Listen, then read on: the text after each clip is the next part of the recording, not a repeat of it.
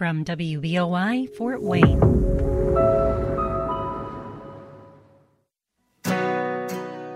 From WBOI Studios in Fort Wayne, this is the YeWin Immigrant, and I am Ahmed Abdelmajid. I am a Palestinian immigrant who has been donning the title of immigrant for the past 24 years of my life. I am interested in conversations around the immigrant experience, a conversation that we seem to be not having or we seem to be not knowing how to have. For this podcast series, I'm hoping that we have conversations with different immigrants about all that it entails to be an immigrant. Welcome again, everybody. This is Ahmed Abdelmajid, host of the YeWin Immigrant, and as always, I am joined by the fabulous Katie Anderson. Hey, Ahmed. How's it going? We're doing well. How are you? I am doing pretty well and very excited about today's guests. Yeah, today we have a husband and wife who I've had the distinct pleasure of knowing over the past, I'd say, 10 years maybe. Very active members of their own community, but also of the Fort Wayne community at large. Big voices. I've learned a lot from them, and I'm excited to have them on our show today. Me too, and I know that there's going to be a lot to unpack because we know that there's a lot going on in that part of the world right now. Yeah, there's a lot of great stories, and a lot of, unfortunately, right now, not a lot of great things are happening, so we wanted to touch base with them and see how they're feeling about the whole thing. But we will start with a quick introduction of my two friends, YeWin, Latt, and Minn, husband and wife from Burma. Could you introduce yourself to us real quick, please? Thank you for having me. My name is YeWin. I go by YeWin Latt. I go by YeWin. I was born and raised in Burma. I came to the United States about 17 years ago. I've been living in Fort Wayne about a little bit over 10 years.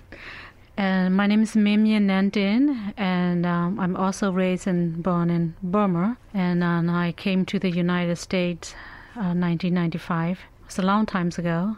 I feel like I'm a Hoosier girl, so I like that.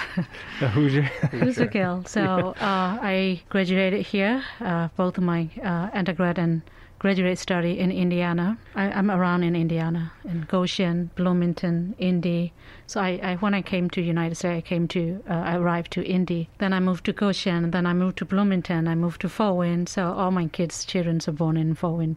So I am Hoosier. So 27 years almost in Indiana. Indiana, yes. Nice. I wanted to start with a quick question though, YeWin. Because I know you as Shafia, and I've noticed with a lot of the Burmese population, especially within the Muslim Burmese that I know, that there's a Burmese name and then a Muslim name. Is that a correct characterization? That is correct. Yeah, my Arabic name is Muhammad Shafi. It's mostly known in the Muslim communities, but the official name in my IDs and everything are in Burmese. So that's why I have two names, and a lot of Burmese Muslims has the same two different names. Is that within the Muslim community of Burma, or is that a general Burmese cultural thing that you'd have a Christian name or a Muslim name? Or it is more particularly among the Burmese Muslims. What about you, Minn? Do you have another name you go by? Yeah, when I was a long time ago, they called me Pocahontas. Pocahontas. Because I have a black long hair and tiny. So that's before I became a citizen. So my name is Myint, but I want to change my name because I love the country. I was very young, and I never have a chance to with my parents. So whatever I have done all these years, I want to honor my father. That's why when I become a citizen, I changed my name to Myint. Nantin is my dad's name. And traditionally, we don't follow husband or father names, as everyone aware that. But that is something I want to commit it to my dad. So because both of my parents, they both deceased, passed away. So.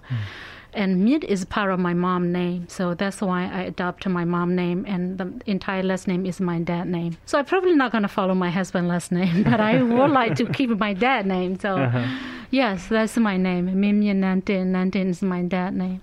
you were young when you moved to Indiana. Yes. Around what age were you? I was, can I pass that age?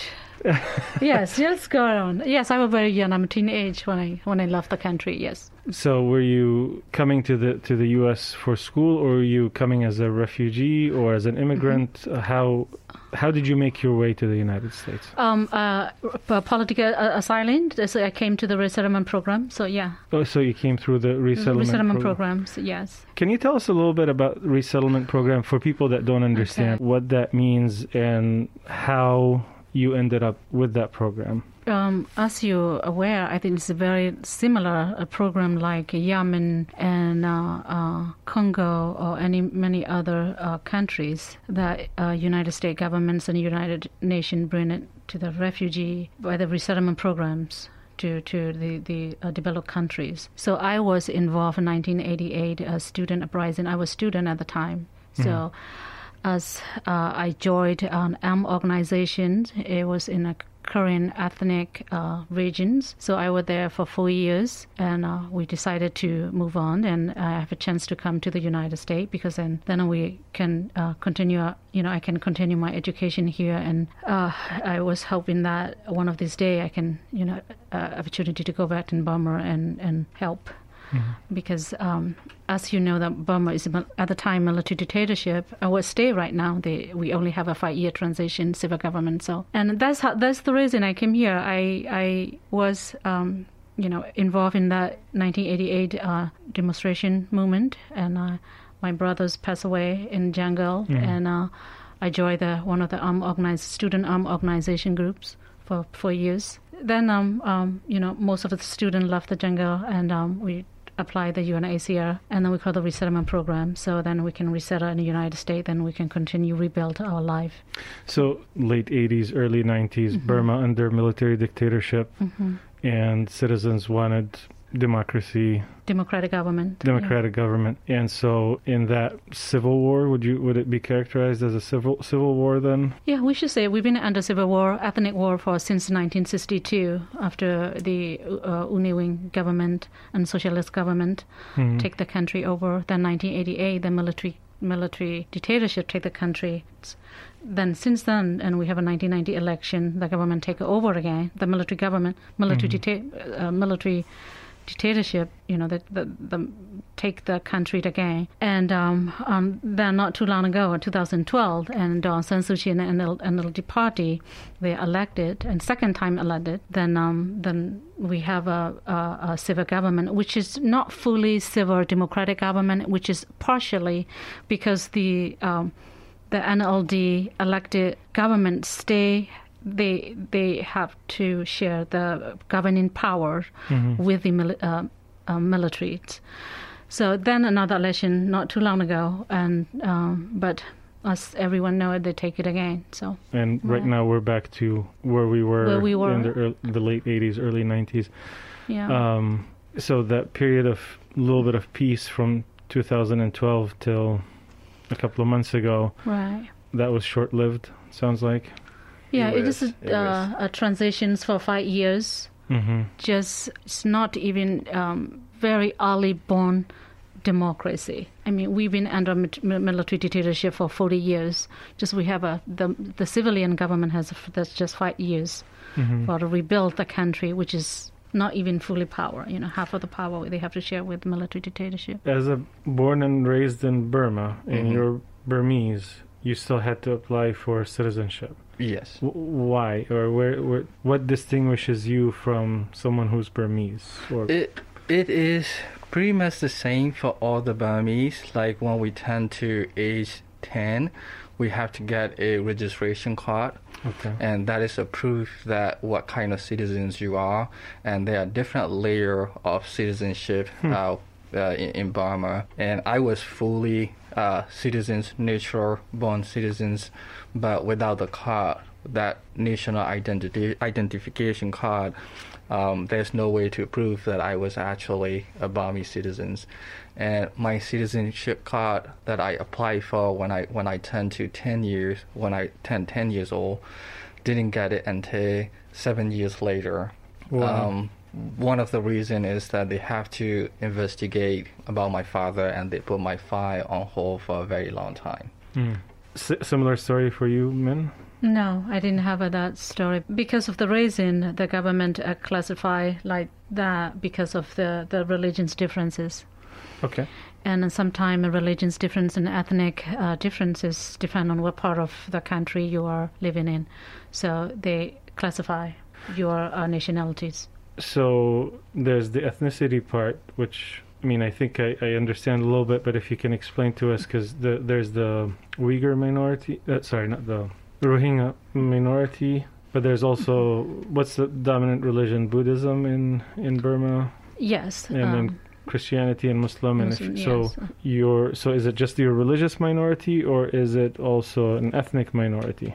Yes, like once the country gained independence from the British, there were 144 ethnic groups that the government recognized. And then starting from 1962, when the military took over, and they reviewed those ethnic groups and break it down to 135. So that is the official numbers of the ethnic groups that we have in Burma. The Burman, in Burmese we call it Burma, is the majority. And then out of 135, there are also 7 major groups, like even though like they are major within the minorities. Okay. And each of those ethnic groups has their own state. And Shan people has Shan state, Rakhine people has Rakhine state, Mon people where Minn is, and Mon has their own state.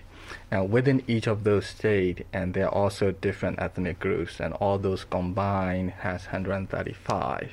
And going back to the Rohingya, they are not, as of right now, is not included in 135. So that become problematic because a lot of people don't really recognize them as the people of Burma. And then we have different religious group too. The Buddhist is the majority in Burma, and we have the Muslims, Christians, Hindus, and a few other minor religious group as well. And since being the Burman Buddhists are the majorities, they control pretty much most of the governing power, including the military, including most of the NLD, National League for Democracy.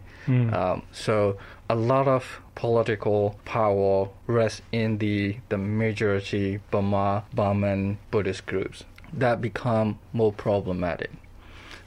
With those different ethnic groups, and the whole problem started from right before we gained independence from the British. There was no country as Burma, and it was a different kingdom ruled by owned by different ethnic groups as their own.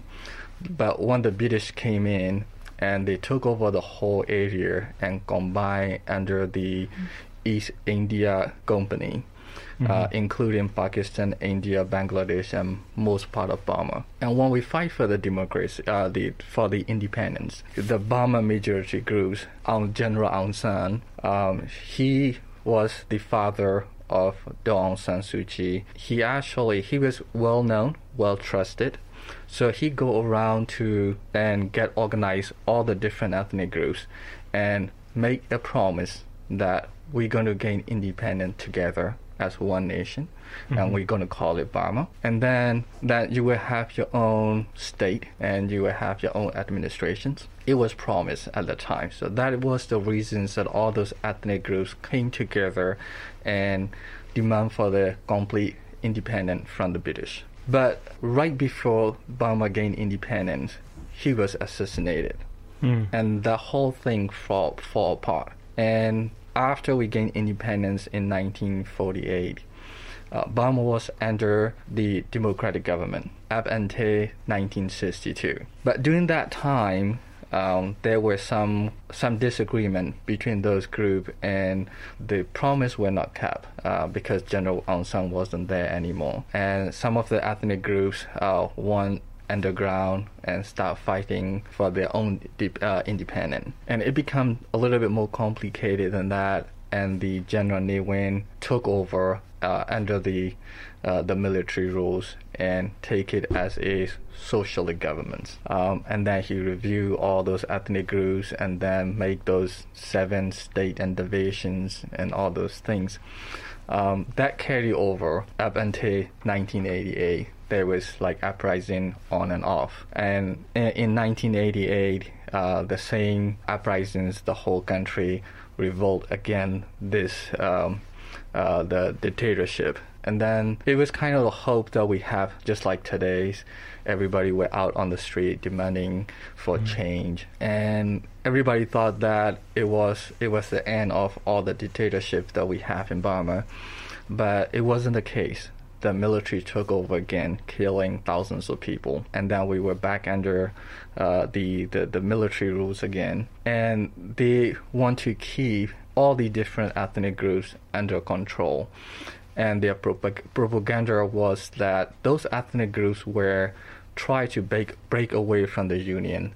And then the military was the one who is keeping it all together. So they were igniting ethnic feud between saying this ethnic group wants to break out from the union versus, and it's, I'm assuming, ethnic minorities. They're saying that. Yeah, that's correct. That's how it makes things a lot more complicated. And going back to like different ethnic groups and different religions, the 135 ethnic groups that we have in here, even though it wasn't set in stone, but people recognize it as the official ethnic groups that we have in Burma. And so you're from an ethnic minority and a religious minority.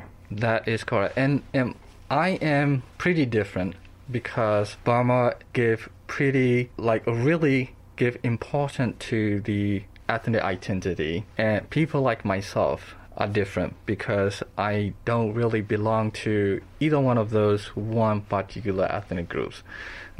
Because I am multiracial. You're what's multiracial. Multiracial, okay.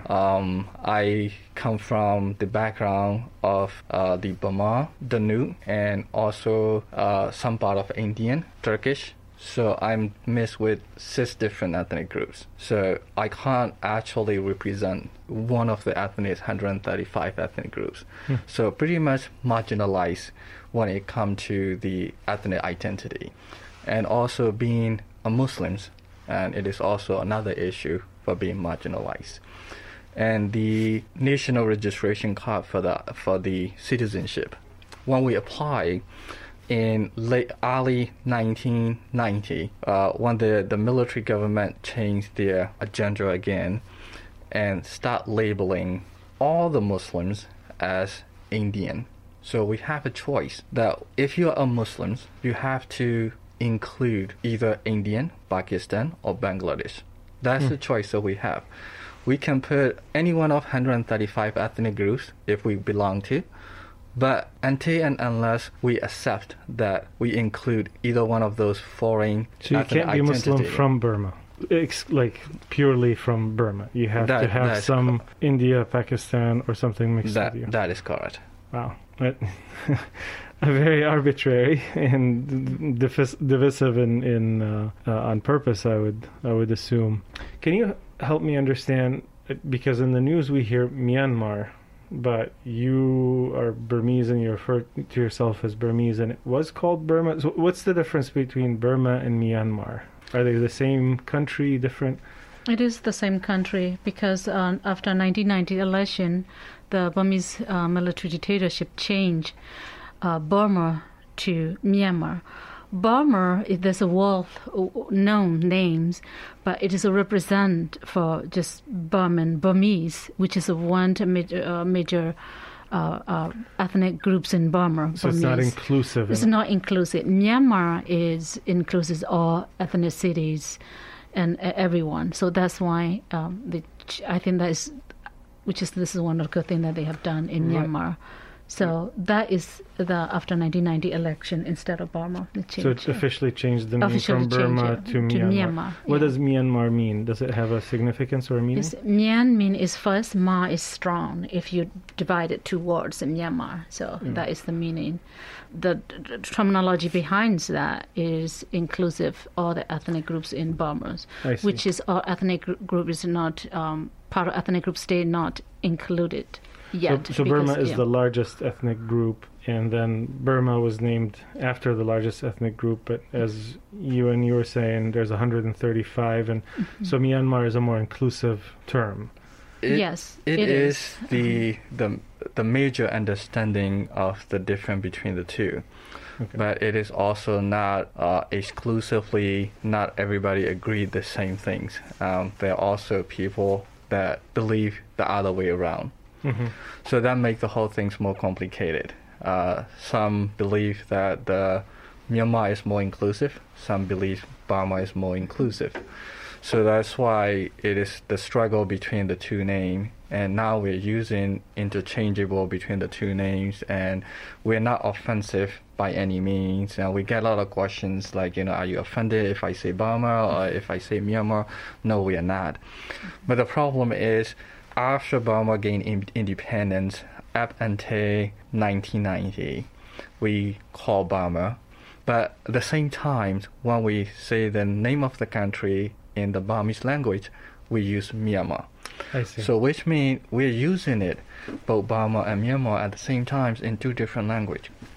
But in 1990, the military changed the name, the one we use in English, to match the ones that we use in the Burmese language, Myanmar. But it was done with the intention to restart as a fresh start for the military. I see. And the opposition groups don't really accept it because it was done with that intention, and it was done without the consent from the people. So we want to keep it the way it is.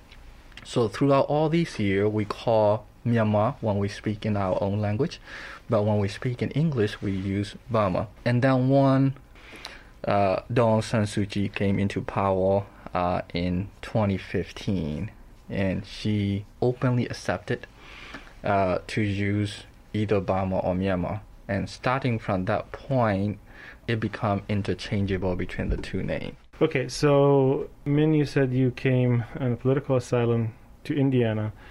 You were studying in India and got a scholarship to come here. How did your paths cross in Indiana? Where did you guys meet? In Indiana at the time, there was only few Burmese students study there. Which school, sorry? Indiana University in Bloomington. There was only a few Burmese study there, and Minn was there before me. She was senior, and I came in 2004, and we have the Burmese Student Associations. And I believe she was the president in that student associations, and we have a welcome parties, and that's how we get to know each other. And they just come to my apartment, and because they don't want to eat a dormitory food, and they just come to my apartment and they just cook Burmese food. That's how we know. So it's not just him. You had a stove in your apartment. I have a stove as well. And all those Burmese students come to my apartment and they cook and eat in there, and that's why. And that's how you guys met. Nice. And you've been married for over 10 years now. Over 10 years. You have 2 beautiful children. And so with all the things that are going on in Burma back home and the new life that you have here, how much of that do you integrate in your children's life, and how much do you protect them or shield them from? I'm trying to understand, do your kids know their background? Is it important for you that they know their background, where they came from? Yes. This is how we raise our children. They have to know their, where's their mom and dad's coming from, where's our background, what is their religion's background. And every night, and, we have partially some of the times with them to explain it and the differences because as you know that when our kids go to school, they have to meet different students, different background, different gender, different ethnic groups, and different religion background. So just we want to make sure that who they are, they understand and themselves, and how they can stand up themselves. The cultural heritage and the religious is important for us to pass it on to our children. And at the same time, we want to have them their own freedoms to explore what is out there. And we try to do our part to spend more times with the kid. The only ways they can know is from the parents, especially living in the United States. When I grew up in Burma, everybody around me are the Burmese. That's how I learned. But here in the United States, the only ways they can learn is from the parents itself. Well, what I'm trying to say in it is, loving them is very important. At the same time, and we let them make the decisions too. Mostly, I want them become reliable themselves, reliable for family.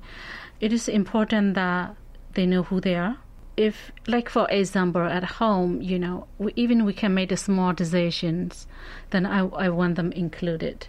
What kind of meal we're going to have, and if where we want to go this weekend. Whatever we do, for example, the last 2 months, I've been in out there community every week, so I included to them. Maybe some people might think that it's not appropriate. Our children, they can understand more than we think. If we can let them have some part of the decision in our daily life, and they become more mature. Every daily life is important that they can learn from us, they can learn from school, they can learn from their friends. And I also learn from my children too, because it is important that if we can share those experiences, and we can share experience each other with our children. So that is very important. The most important thing is just loving them. So that is how I raise. Just show them that how much you love, and that's how we raise so far.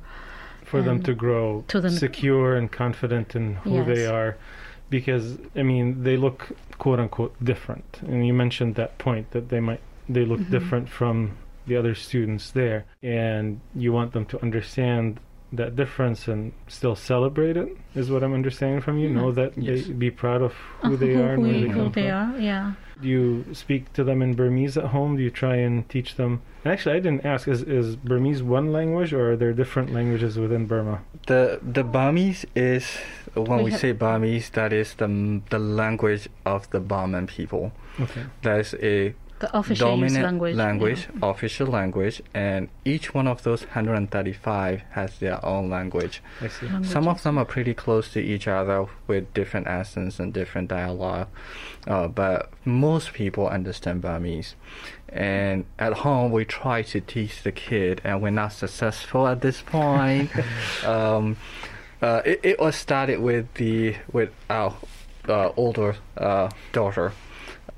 We tried to, when she was starting to pick up language, we started to push Burmese language, speak solely Burmese, but at the same time, we both are working parents. We have to leave her with a babysitter almost all the times. So she is used to the English, and when she get home, and then we talk to her in Burmese. So she was just kind of slow picking up the language because she just kind of confused between the two.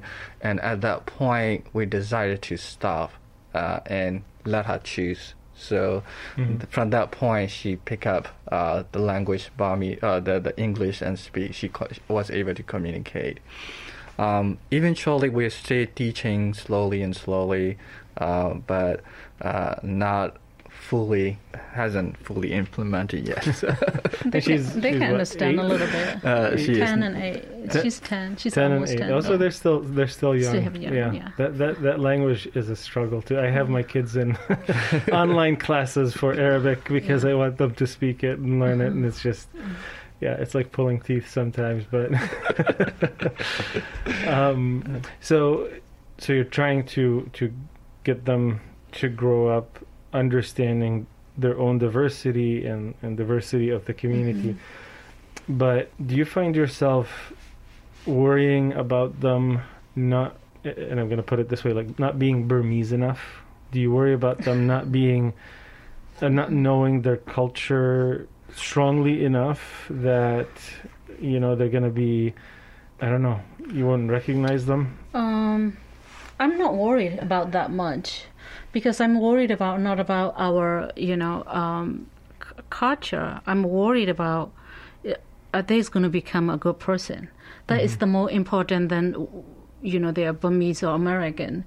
I'm going to be proud they are a proud American, So it is going to be nice that, they can speak a language, and because it's not that we cannot speak English, I think, because it is, if we don't speak English, it's going to be tough, because our children, they have to grow up in two different worlds. When they go to school, I was one community advocate, and I do understand that there's a culture shock between parents and the children, because the children, when they go to school, they have to speak different language and a different culture. They have to survive every day at school. When they come home, parent, which is they keep it in their tradition and culture, and they have two different worlds. So that is going to be tough.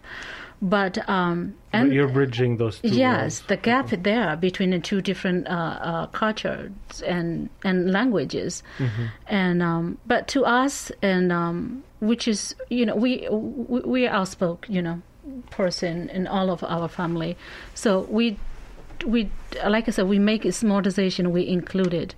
We speak in English in at home, and we speak in Burmese at home as much as we could, as much as we spend time. But they do know what we're doing. When we go out there and protest, when we go out there and do a meeting, when we do out there and fundraising, we talk to them. Like today, when we come here, we talk to them. Hey, we have an interview, and such time we have to do. If they don't speak Burmese or any other language except they speak English, I'm very proud of it, because they born here. This is their country.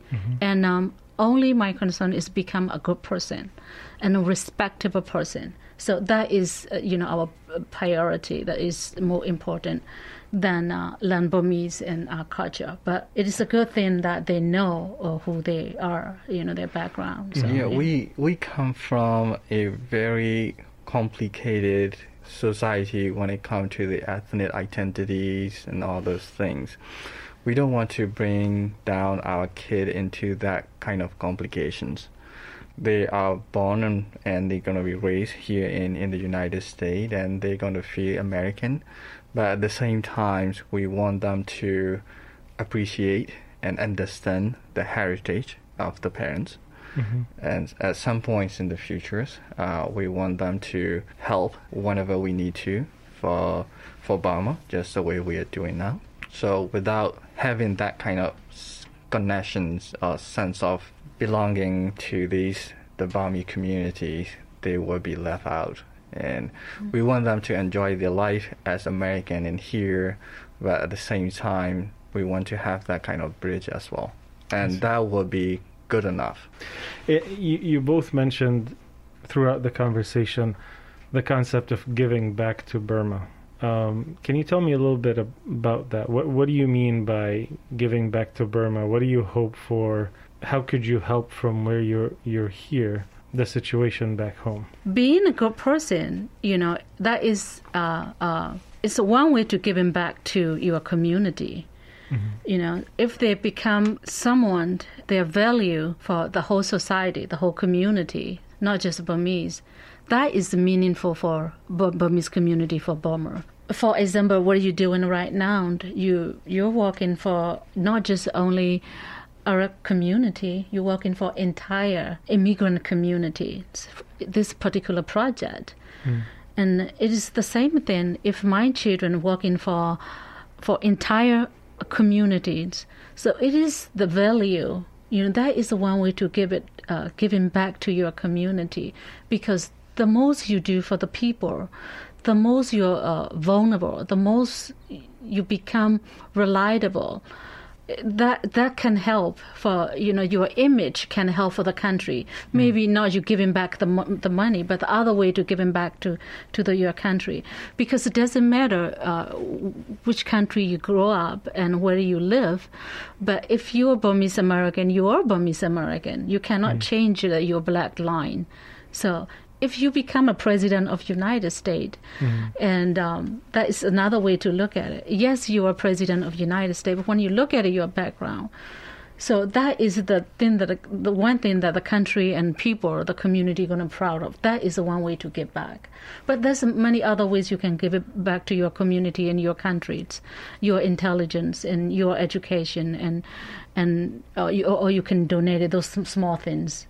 But the most important thing is being a good person and doing for everybody. So that is the best way to giving back to your country. So representing that background in a positive light. Right. And also, as I mentioned earlier, so my father had to leave in '88.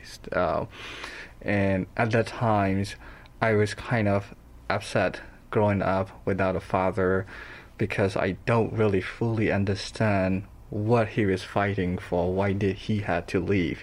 Why didn't he come back home to us and spend time with us? So I was kind of upset going all my life. When I met him after 12, 13 years later, he was kind of a stranger to me because we didn't have that kind of relationship. But later I get to learn what he actually believed and why he did what he did. And I kind of appreciate what he did. And we have to give up a lot of things our childhood, and my mom has to struggle without him with full kid. But if we have to go do all over again, I wouldn't blame him, because I now know that he did the right thing. But the fight is not over yet. We don't really have the democracy. And at one point, from 2015 to 2020, we all lay back. We do our own things and we move on with our life. And to an extent that, it was all good. But now I'm going back to the same situation again. Now we have to get back into and do it all over again. We don't really know how long that's going to continue. And to me, I'm still doing the same things what my father did many years ago. And as long as it is not over, I will continue to do that. And I wish that my kid will kind of support, in a sense, so until Burma become fully democratic and get the freedom. If that is in that situation, then we can all move on and be in our own life. So you're saying the work that you and both of you actually do in the community in raising awareness about the situation in Myanmar, Burma, in talking about the situation there, that you're paying back to your country by explaining to folks around you about the situation and the consequences of it, and hopefully peace will come to Burma before your kids are old enough or as old as you are. But if the situation is still the same, then you'd hope that they'd be able to speak about it and to promote the democracy that you guys are hoping for. Yes, exactly. Speaking of being a good person and a good representative, I mean, I've known you guys over the past 10 years, and I've always seen you in different cultural events and big things that you've done in the community. So thank you so much. I've learned so much about Burma and the situation there from the two of you, and I appreciate what you're doing in the community to raise awareness on that. And Fort Wayne, for a lot of people that don't know out there, surprisingly, was for a very long time, up until maybe a couple of years ago, the largest concentration of Burmese in the United States. Is that all from over the past 15, 20 years? Or can you tell us a little bit about the general Burmese population in Fort Wayne? Yes, since 1990, and Burmese immigrant refugee resettler to the Fort Wayne in the northeast in Indiana. There's the first wave was 1990. There was, when we were here, is about 50 Burmese, less than 50. So now, after over 25 years later, and we have a nearly 10,000. It's from different background, different religions background. primarily it's the Burmese and Burmese Muslim, Karen and Chin and Mon, and among the Rakhine and Rohingyas and other as well. But those 4 major groups are majority groups in Fort Wayne, Indiana. But when you go down to Indy, there is a major large Chin ethnic groups living in Indy. Refugee and immigrant and from revolutionary groups are here. But when you go to LA, there is a more Burmese from resettler for maybe 50 years ago. It's a long time ago, like a Burmese Chinese or Burmese India from different part of the country from Burma. But here in Fort Wayne is majority are from revolutionary group and Thai-Burma borders and refugees and ethnic. Those groups are here. And it was the largest concentration of Burmese in the United States up until 2 or 3 years ago. And usually internal migration. So you move to one part of the country and then you migrate into different, or you move to different states and cities. Right. Yes. They can come to the United States legally because some people, quite.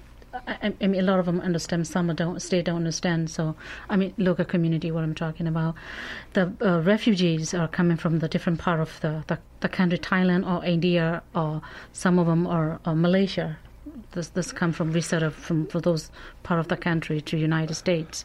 When they come legally. Then a year later, they can apply for their permanent resident card, and then 5 years after that, they can apply for their citizenship. They can become a citizen, but there's a process they have to do to able to become a citizen. So when you're displaced to different, so you're from Burma, you end up in, like you said, Thailand or India, and then you get the political asylum or refugee to come here. Asylum, How long is that process before they tell you, okay, you're coming to the United States?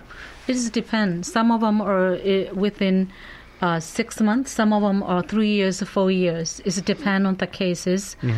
And some of family reunification cases, some of them take it forever. Right. Some of them are stay living in the refugee camps. It depends on the cases. But depend on how much United States and United States government decided how many refugee they're going to bring it to the States, different part of the war. So that is another part. For example, this year we're going to bring 200 refugees from Burma, or we're going to bring 300 refugees from Yemen. Depend on the numbers and depend on, and I believe that depend on what is the political situations as well. Because last 5 years, because politics in Burma is different than before than right now. So they bring less refugee to the United States. Process is just like most of the Burmese refugees settling in Fort Wayne come from the Thai-Burma border and more recently from the Malaysia. And the first step is they have to apply for the refugee status in their second country. So the second country mean either Thailand or the Malaysia. Camps, in the refugee camp. Oh, I see. And then they have to apply it from the UNHCR. From that, after they get the refugee status, they don't really know how long that they have to live in the camp because there's no guarantees that any of these Western nations are going to take them. So it was kind of hopeless for many years.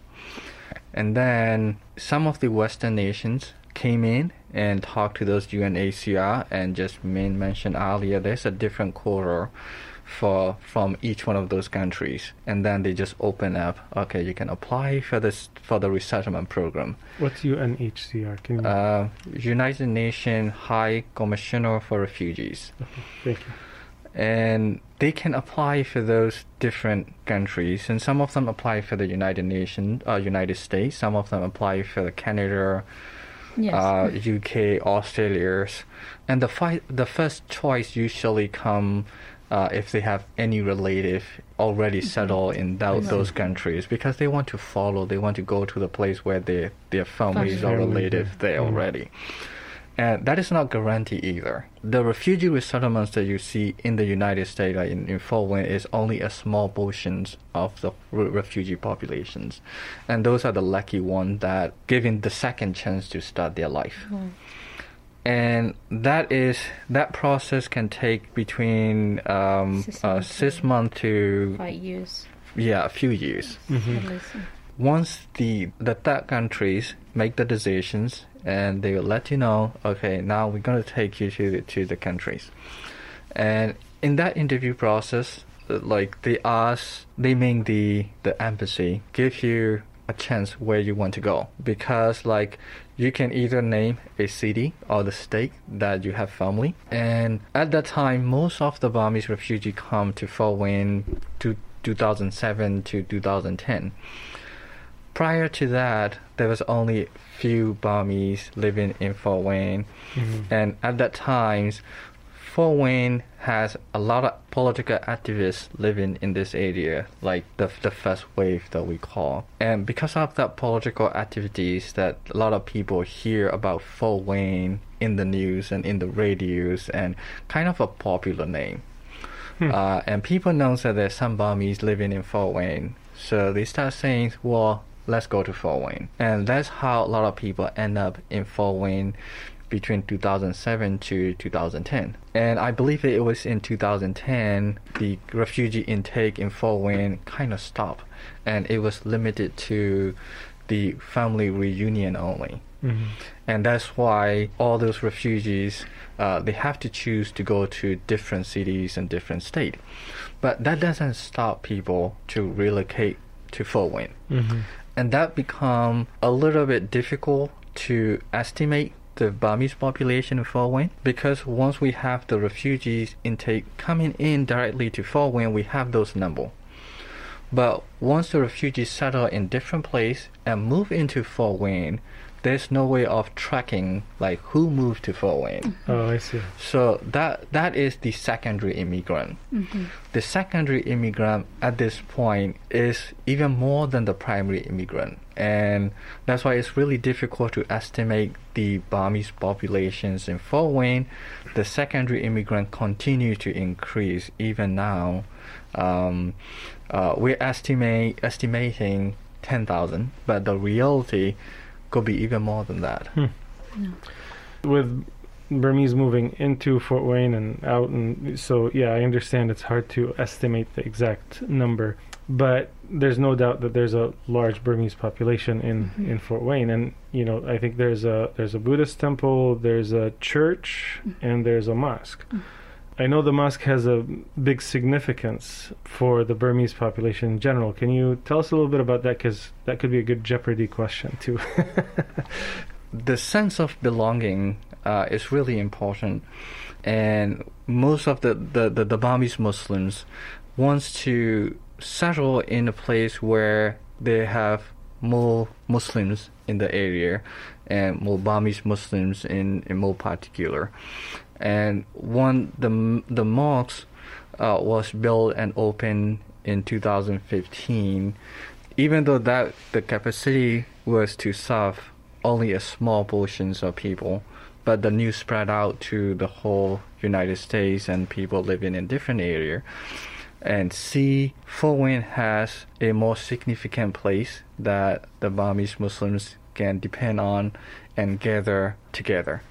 That's also one of the attracting point that a lot of people relocate to Fort Wayne. There's something historical about that mosque, and that's the point that I'm trying to get to. Back in 2010, the Muslims community started to grow in the area, and the community needed a place of worship. And there was a choice between whether to buy a building and transform it into a mosque, or to build a new one. And the community decided that it would be more significant to build a new one as a expressions that we have religious freedom of religious in the United States, and we are not allowed to build a new masjid, the new mosque in Burma for several decades. And the mosque that was opened here in Fort Wayne in 2015 was the very first one, pretty much the only one outside of Burma in the last over 30-40 years that was built by the Burmese Muslims community outside of Burma. Because in Burma, you mentioned you can only renovate an existing mosque, you can't build a new one. No, it was, even the renovation part is so difficult, and it was blocked for almost the entire times that the military was in charge up until 2015. After 2015, there were some openings and there was some chance to renovate. And even those were up and running were shut down many times for many reasons. And many of them were destroyed. And especially the historical significant one were destroyed under the military dictatorship. The same thing happened to the churches in the ethnic areas. They want to just make those significant disappear. So the first mosque built collectively by the Burmese community outside of Burma is in Fort Wayne, Indiana. It is. That's fascinating. And then again, we have a Buddhist temple. There's a church as well.